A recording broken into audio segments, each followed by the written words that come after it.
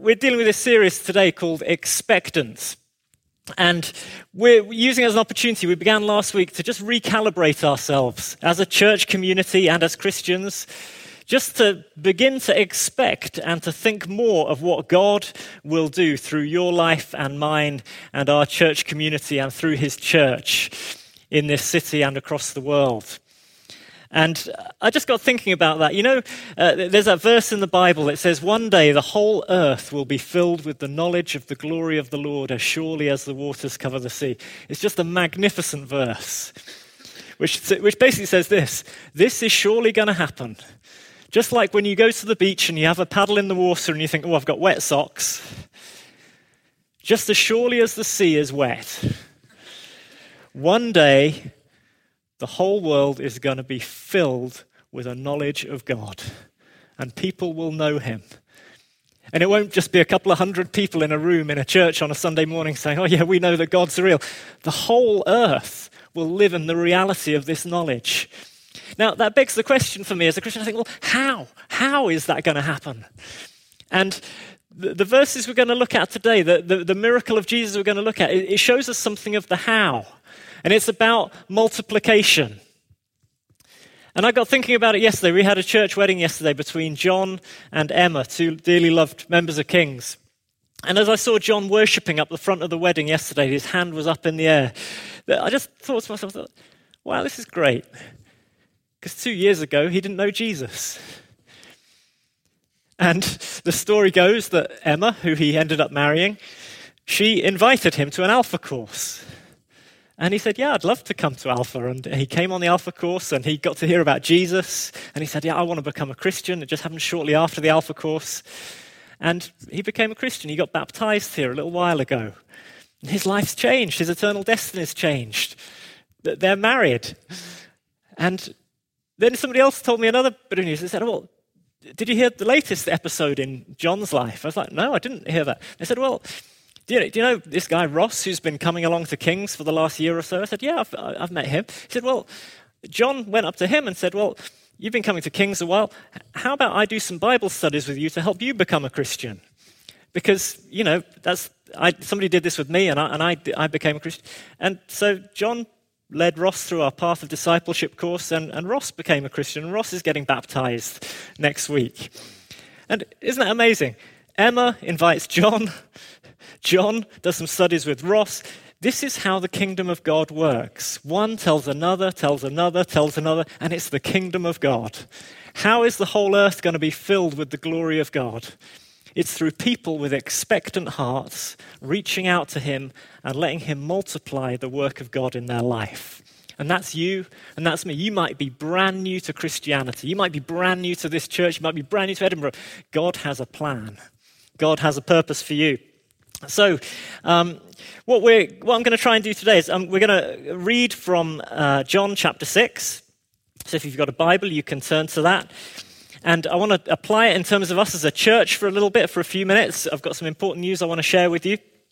But then I just want to apply that for us personally in terms of our own expectations, in terms of what God is doing in your life and mine. So let's read from John chapter 6. It's the feeding of the 5,000. Sometime after this, Jesus crossed to the far shore of the Sea of Galilee. That's the Sea of Tiberias, if you were unsure which sea that was. And a great crowd of people followed him because they saw the signs he had performed by healing the sick. Then Jesus went up on a mountainside and sat down with his disciples. The Jewish Passover festival was near. When Jesus looked up and saw a great crowd coming towards him, he said to Philip, "Where shall we buy bread for these people to eat?" He asked this only to test him, for he already had in mind what he was going to do. Philip answered him, "It would take more than half a year's wages to buy enough bread for each one to have a bite." Another of his disciples, Andrew, Simon Peter's brother, spoke up, "Here is a boy with 5 small barley loaves and 2 small fish. But how far will they go among so many?" Jesus said, "Have the people sit down." There was plenty of grass in that place, and they sat down. About 5,000 men were there. Jesus then took the loaves, gave thanks, and distributed to those who were seated as much as they wanted. He did the same with the fish. When they had all had enough to eat, he said to his disciples, "Gather the pieces that are left over. Let nothing be wasted." So they gathered them and filled 12 baskets with the pieces of the 5 barley loaves left over by those who had eaten.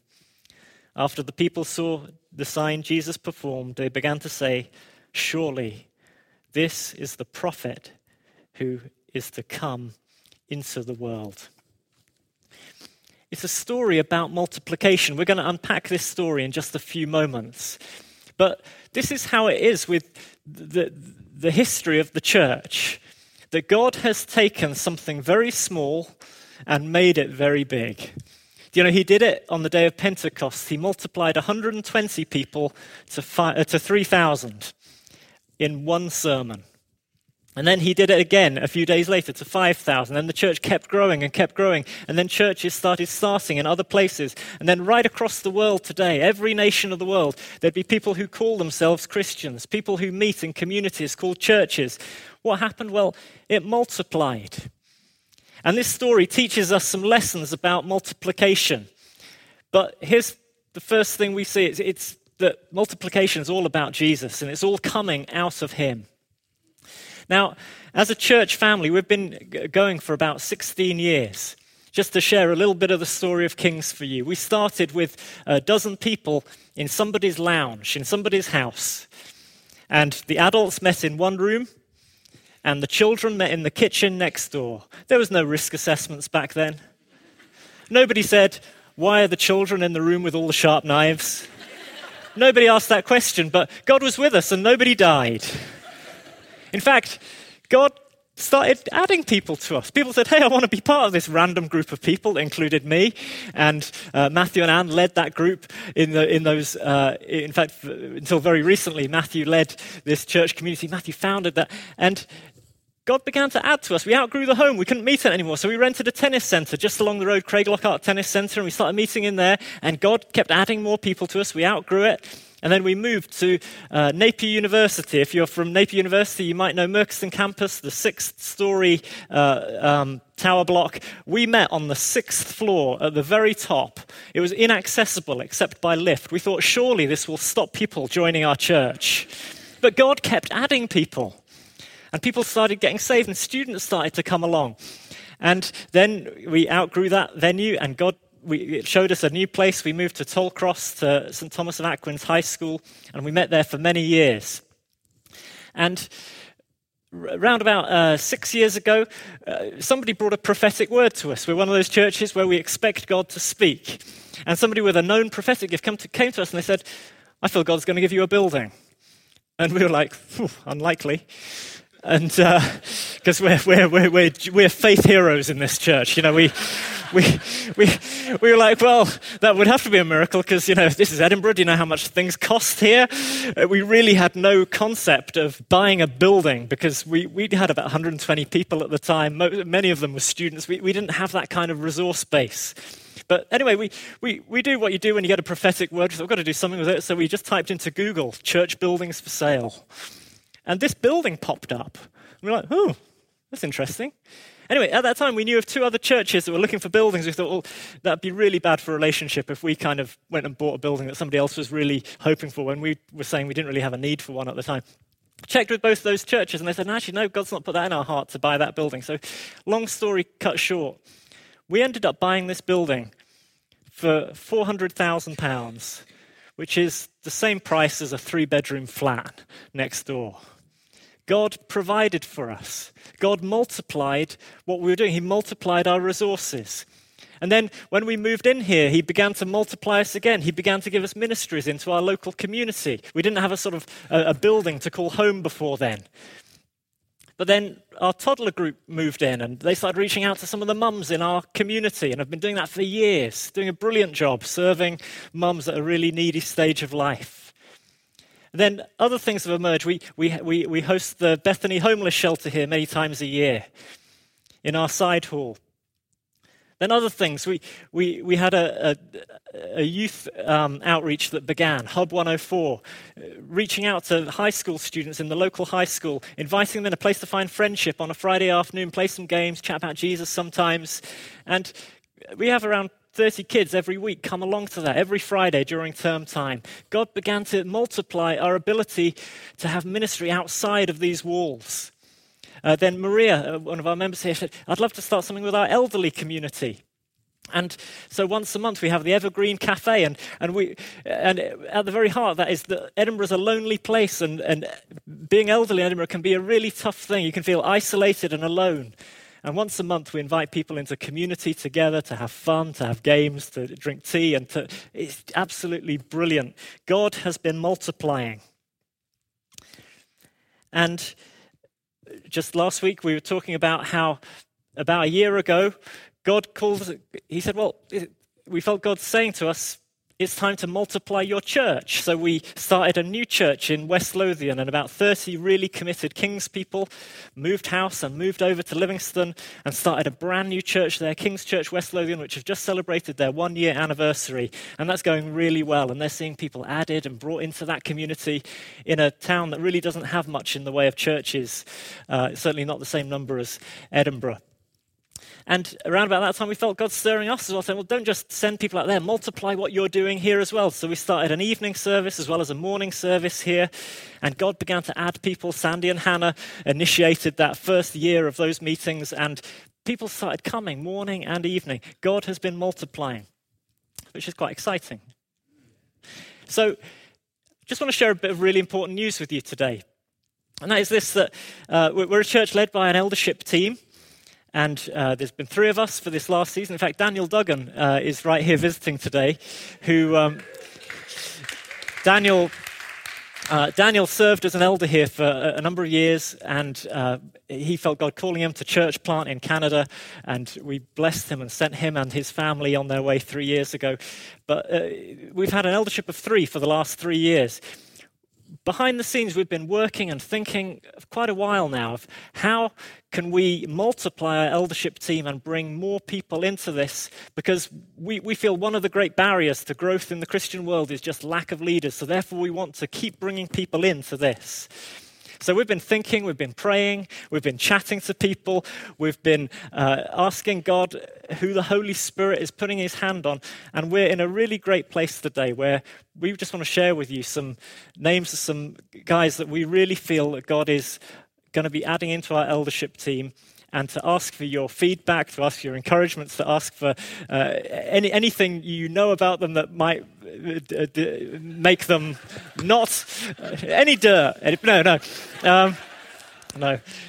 Obviously, biblically, eldership is a character thing. It's about having a part for the people of God, and it's about having the character to go with that. And therefore, we rightly want to present that to you as a church community and say, look, we'd love to get your feedback on these guys with that regard. So let's put up the photo. These are the 3 guys that we would love to come into eldership. And that's Andy Wall, Chris Rawson, and Sandy Deans. And the reason a number of you clapped there was because you love these guys and you've seen them and you know them. Perhaps you don't know them. Perhaps you don't know all of them. Just want to say, we really feel confident in these guys, but we'd love to hear your feedback. And all being well, we'd hope to lay hands on them on the first Saturday in November when Dave Holden is up visiting with us.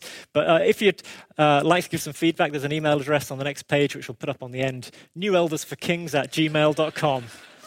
Okay, that's the limit of my emailing setup skills right there. That email address will go to Matthew, me, and Luke, and you can share any thoughts, any encouragements, anything you like with us, or you can do that in person as well, of course. So we're really thrilled about that. Here's something I'm really excited about. For the last 3 years, this church in Edinburgh in Scotland has had 3 English elders, and it's bugged me for years. We now have 3 new potential Scottish elders joining our team, which is absolutely brilliant. The other thing I'm really excited about is this, that Matthew, me, Luke, we're all full-time working for King's Church. Chris works for us 4 days a week doing operational management of Kings, but Andy and Sandy, they both have real jobs. I mean, we all have real jobs, but you know what I mean? One of the things we love and believe about church leadership is this: that it shouldn't be this clergy-laity divide. That there should be this overlap of real people who you can respect and think, gosh, they've got a job like I have, and they've managed to juggle life and church and all these things like I do. So I'm really pleased that we're getting some of that balance back into our eldership. And that means some of us will be busier with church stuff than others. We're not all going to be doing the same things. Those of us who are full-time will be more busy doing the doing of church life, whereas others will be more involved in meetings and behind the scenes. We're going to do a 2-part sermon series in October on the role of elders as shepherds of God's people. We'll talk much more about eldership and what it is and what it isn't, just because we feel it's an important time to just really reset that and just make sure we're all on the same page as to what that means and what that doesn't. What it doesn't mean is this: it certainly doesn't mean that we don't have leaders in other spheres of church life. We have men, women, all sorts of people serving all sorts of brilliant and senior areas of Kings. And somebody said to me, well, why are we doing 6? Why we've got 6 elders? That seems like an awful lot of elders.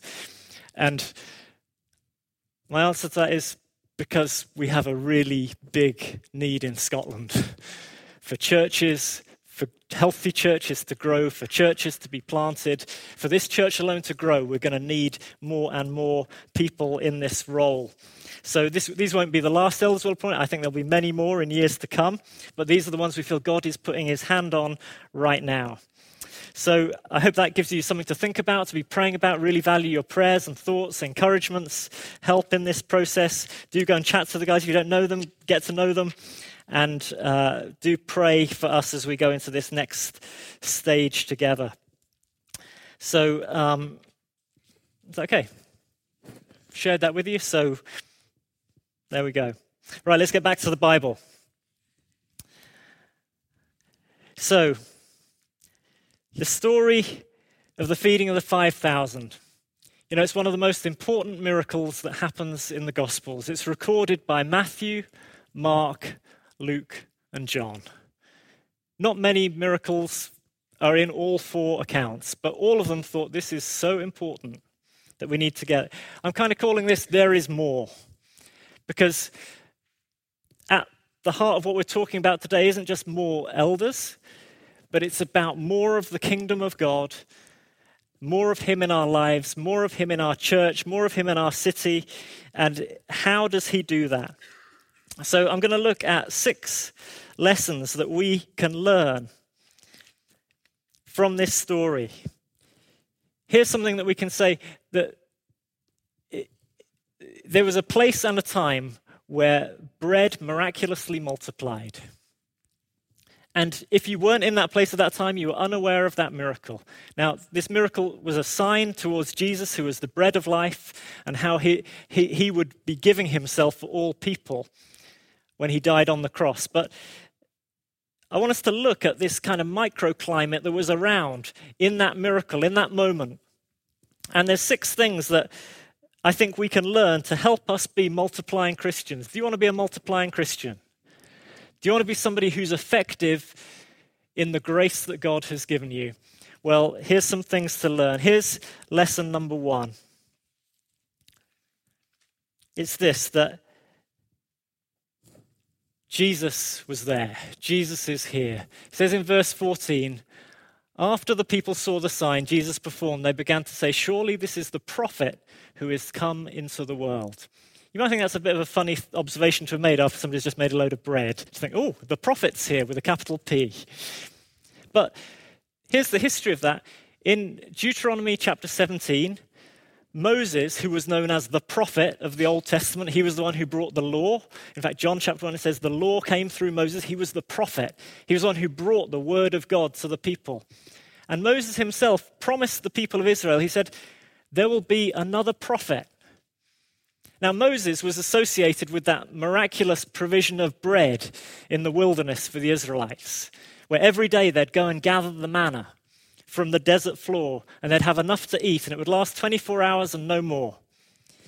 So when Jesus comes into the world and he does a bread miracle, suddenly everybody is getting very excited because they're saying, whoa, it's the bread guy. It's the second Moses. It's the new prophet.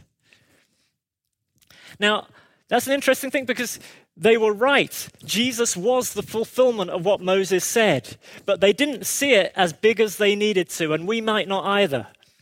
Because it says about this parable, about this miracle, rather, that it says after Jesus walked on water and the disciples were kind of deeply afraid and they wondered who this guy was, it says because they had not understood about the loaves. They hadn't understood that Jesus wasn't simply a prophet just doing a bit of a bread miracle. They hadn't understood who he was. And if we're going to be multiplying people, we need to understand this, that Jesus is not just the prophet. He doesn't just say things. He's not just the worker of miracles who can do things. But Jesus holds these three offices: prophet, priest, and king. In fact, he's God become flesh. And what this what this miracle teaches us is that the God of the Bible isn't somebody who's happy to just sit on the throne of the universe and wonder who's singing loud songs to him every Sunday. But he's the God who comes down to earth and shares his goodness and his love and his provision with as many people as he can find. And that's what happens in the feeding of the 5,000.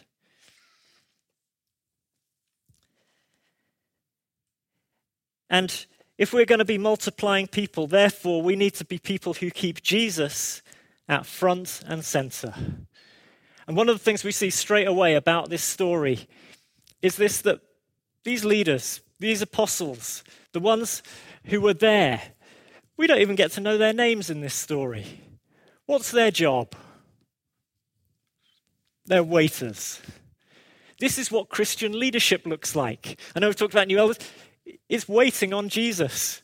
And it's helping people find food from Jesus. It's helping people connect with him. At the end of the story, everyone's like, whoa, the prophet, it's Jesus, it's amazing. Nobody said, wow, did you see the way Peter served that fish? Whoa, that bread. I mean, Andrew just has a way with the whole table manner. It's just beautiful. No, nobody cared about those guys. If you have a heart to multiply, and if you have a heart to serve other people in leadership, get this into your understanding that it will never be about you. It will never be about me. History won't remember the names of all the great saints who have done incredible things, but they'll remember Jesus. And they'll remember the miracles that he does through his people. So make it about him. That's the first lesson. Multiplying Christians are ones who recognize Jesus is at the center. Expectant people don't care if they get the credit. They point to Jesus. Here's the second lesson that we learn. That multiplication happens when we embrace inconvenience. Jesus went up on a mountainside and sat down with his disciples. The Jewish Passover festival was near. Do you know why they went up on a mountainside? It tells you in the other Gospels. Basically, Jesus had just got the news, that moment, that his cousin John the Baptist had been beheaded. And it was because of him. It's because of his relationship to Jesus. Jesus is a human being. He's processing. Meanwhile, the disciples come back. They've had busy ministry experience. They've been casting out demons and healing the sick. And they come to Jesus and say, gosh, Jesus, we're so tired. Can we hang out? And he's like, well, yeah. So Jesus says, time out. We are going to have a mini break. So he says, let's get in the boat. They get in the boat. They wave goodbye to the crowds. Can you see how enthusiastically the disciples are waving at the crowds? Bye, bye, bye. Not coming back anytime soon, but bye. Anyway, they get to the other side and they climb a mountain. And they haven't even typed their wireless password in to get the Netflix going. And then these heads start popping up over the hillside. Thousands of people start coming. It was an inconvenient moment. It was inconvenient for Jesus, he was grieving. It was inconvenient for the disciples because they were resting. They loved their leisure time. Don't we all? I know people say millennials love their leisure time and all of that, but the disciples loved time off. But there's nothing wrong with time off, but let's get a biblical view of it. You see, Jesus was taking them for time off. He wasn't trying to trick them.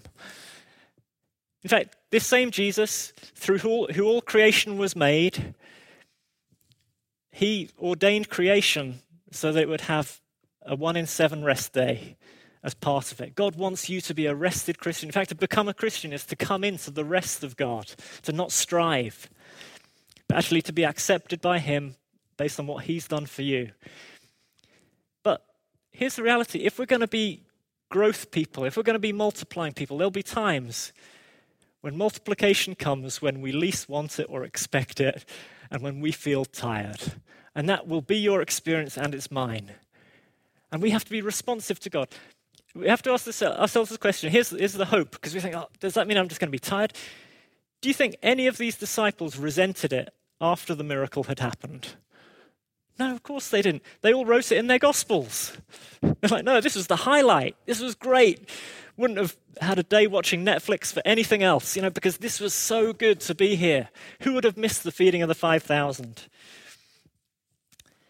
They were energized by it. When we find ourselves in the will of God, we find ourselves energized by it. If we embrace inconvenience. Here's the third lesson about multiplication. Multiplication happens when needs emerge, when needs become clearer. They begin to engage with it. Jesus begins to engage them with the need. They begin to see, actually, there are problems here that need to be fixed. William Booth, who founded the Salvation Army, before he founded it, he was a failed Methodist preacher. He used to go out on the streets of London and he'd preach his heart out, but nobody would listen. It says that he wasn't a brilliant preacher. And sometimes people would throw stuff at him, but he'd be faithful because he thinks, well, God wants me to share the gospel, so he'd do it day after day, and he'd go home discouraged every day because nobody would respond. And then one day he was walking home, and he was walking through the East End of London, and he saw kids drunk in doorways because their parents weren't caring for them. He saw dads who were being violent with their wives. He saw poverty in a way he'd not seen it before across that whole part of London. And he began to process. He thought, something has to be done. And he got home that evening and he went into his young wife, Catherine. And he says, darling, I think I've found our destiny. And they went from that place to founding the Salvation Army, basically, which was a church for the poor, right across the UK and the world. And they brought in everybody who the churches of that day wouldn't have through their doors. Because he began to engage with the need around him. Here's the fourth thing. Multiplication happens when minds are engaged and challenges acted on. When Jesus looked up and saw a great crowd coming towards him, he said to Philip, "Where shall we buy bread for these people to eat?" He asked this only to test him, for he already had in mind what he was going to do. Philip answered him, "It would take more than half a year's wages to buy enough bread for each one to have a bite." Don't you love what Jesus does here? Jesus knows what the solution is. Love Jesus, that he doesn't just press ahead and do what he's going to do, but he gets them into the solution. So he starts asking questions. If we're going to be multiplying people, we need to start asking questions of the problems that face us and surround us. One of the things I love about our small groups is this, that we have an opportunity to do that every week. We ask questions of one another. We say, how could our lives be different? How could this city be different? How could more people know Jesus? How could more people find out what it really is to be a Christian? How could I be part of the solution to that? And I love in this story that the people who start speaking, they don't really know what the answer is, but they're having a go. And so Philip says, well, 6 months' wages might do it, but they don't have 6 months' wages. And then Jesus challenges them again. He says, Well, you give them something to eat. See, when we have a conversation with one another, we begin to articulate what the solution is. And the solution is usually out of our grasp, but it takes us towards God. Here's the fifth lesson. Multiplication happens through structured planning and problem solving. Jesus made the people sit down. The other Gospels tell us that they were sitting on the grass. It's always nice to have somewhere for your bahuki to sit down, isn't it? And Jesus thinks about those things. The disciples think about it. They organize people into groups of 50. They think, how are you going to serve 5,000 people? Well, you do it in groups, and you have 12 waiters moving between the groups. If we're going to be a multiplying people, it's not just pie in the sky. Let's just ask God to sort it out. He does it through this wonderful structure he's called his church. And churches have structure within them. In our church, it's small groups. It's a thing that we use to see people cared for and people brought in. Expectant people think through and solve the issues around God doing the miraculous. They don't just wait for God to do the miraculous. Here's the final lesson we see. It's this, that multiplication happens when we give our all. It's only John who has this bit of detail. That where did these 5 loaves and 2 fish come from? They came from a boy's lunchbox. I don't know about you. I've got 4 kids. My youngest boy is 7, and he loves his lunch. He does. In fact, I remember when he first started school, when he was 5 years old. And my job is to do the packed lunches in our household. And anyway, Ben forgot his packed lunch on one of his first days at school. And he forgot. Technically, it was my job to put it in his bag. But anyway, so we didn't get a phone call from the school, which often you do. So anyway, Ben gets home that evening, and he says, "Oh, Dad," he said, "you forgot my lunch today." And I was like, "Oh no, 5-year-old boy, no lunch." My heart was going out to him, and he said, "Oh, it's okay," he said, "because I found an old sandwich in the bottom of my bag." Ugh. No idea how long that one had been there. But anyway, he problem solved. He found his sandwich. But anyway, Luke, can you just pass me this packet, Chris? My son Ben, he loves his food, right? And perhaps it's being a 4th child. He's always suspicious of when people ask him for stuff, because he's used to being ripped off. He's used to getting the smaller share of the cake. So he's always watchful. And here's the thing: if I give Ben a packet of crisps, and I say to him, "Ben, can I have one of your crisps?" Do you know what he'll do? He'll reach in. He'll find the smallest crisp that he can. He'll break it in half. And let's say, "There you go." And I'm like, "Can I have another one?" He says, "No." See, don't we all have this within us? When the stuff that is ours is ours. And this boy who shared his lunch that day, he must have gone through all of those emotions that we all have. That if he's going to give up his 5 small little bits of bread and 2 fish, it means he's going to go hungry. Yet something about that boy's faith said this: it's going to be okay if I do it with Jesus. And you know what? It paid off for him. Because he got the all-that-you-can-eat banquet. He got it back and more. He got all the fish and all the bread that a boy could eat, which, to be honest, probably isn't much more than 2 fish and 5 loaves of bread. But see, when we give to Jesus, we can never outgive him.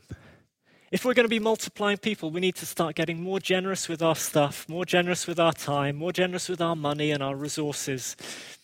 I know so many of you who are just so generous in so many ways already. I came across this quote from a guy who invented earth-moving machinery in California back in the 1920s, made a small fortune because he realized to move earth you needed big equipment to do it. Anyway, he was a Christian, and he decided he was going to give 90% of his profits from his business, and he was going to invest them in the kingdom of God, and he gave them to churches and charities and all sorts of things. And he still remained just a very blessed guy throughout his life. He felt that, and he said this comment. He said, "This is how I feel it is in my life."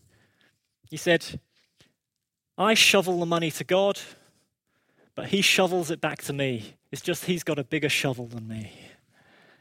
See, we can never outgive God. We can never out-generous him.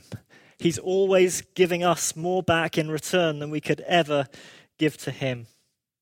In fact, the disciples who were hungry at the start of this, they end up with 12 basketfuls of food just for them. Multiplication happens when we give our all.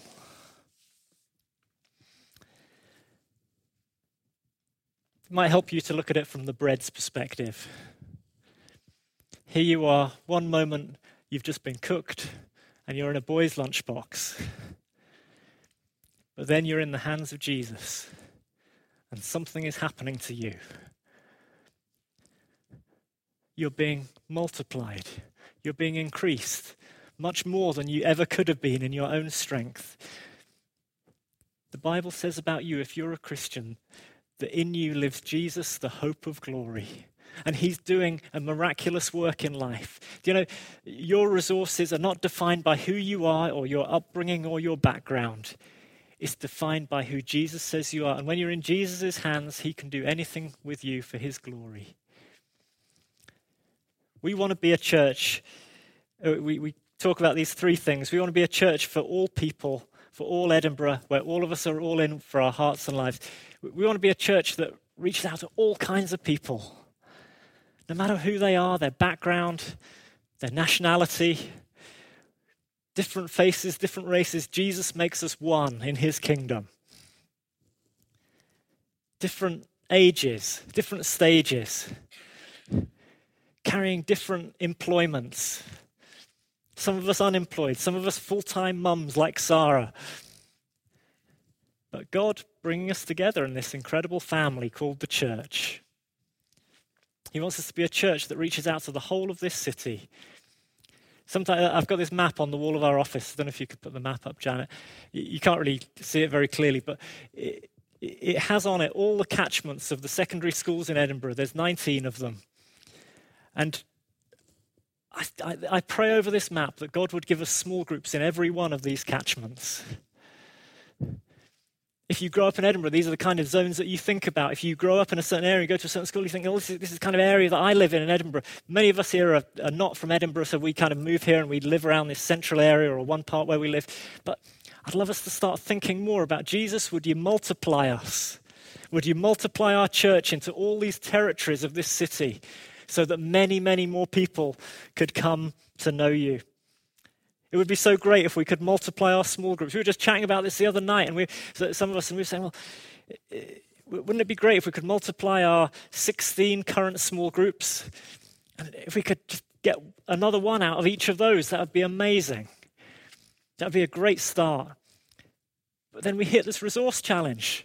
Our current leaders say to us, the trouble is we don't have anybody else who wants to lead in our group or anybody who has the capacity at the moment. Everyone's so busy. Here's the world we live in. It's busy. Here's the world that all of our small group leaders live in. It's busy. Yet, do you know what? There's a truth in the old saying, isn't there? If you want something done, ask a busy person. And I want to encourage you, if you're going to be a multiplying Christian, to be somebody who manages the busyness of life, yet also grabs hold of responsibility and says, you know what, I'd love God to use me to lead, to help us multiply small groups, or to help lead, or to help assist lead, or to host in a home. Wouldn't that be wonderful to see? There's something we're going to be talking a lot more about in times to come. And here's the third application point. It's a church where all of us are all in with our hearts and lives. That's not all of us here today, because we love having a fringe of people who are just looking in all of the time and figuring out whether Jesus is for them or whether this church is for them. But this is the trajectory. We want people to go all out for Jesus. In fact, something that we'd love to invite you to is a conference we're running on, could we put that one, yeah. A conference called The Making of a Leader, Saturday the 3rd of November. Because we believe that God has called us all to be influencers. He's called all of us to be people who use our gifts for his glory to help and serve other people in our communities, in our workplaces, in our homes. Therefore, we just wanted to put on a short conference. We've got Dave Holden up for that day, who leads our network of churches. We've got Peter Anderson coming from Destiny Church. We've got Gia Ruskino, who co-founded an anti-people trafficking charity, and our very own Matthew Clifton Brown, who planted this church. They're going to be talking about different aspects of leadership, the legacy of leadership, the challenges of leadership, the pitfalls of leadership, the preparation of leadership, because we want to help you grow and multiply into the gifts that God has for you. So I want to invite you to that and use that as a way of just growing into and being challenged in your serving gifts. So we're going to be a church for all Edinburgh, church where all of us are all in. And we are over time. So I'm going to pray, and then we are going to finish. Just take a moment to give yourself to him.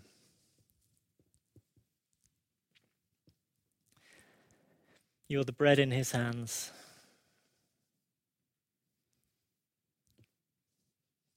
Do you know, those hands are so gentle.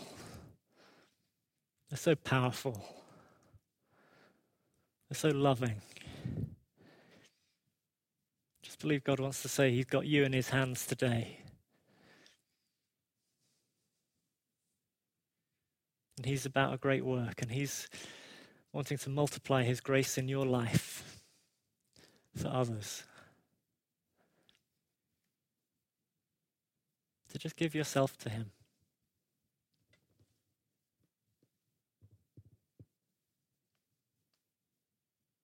Lord, I thank you that you are the bread of life, and whoever comes to you never goes hungry.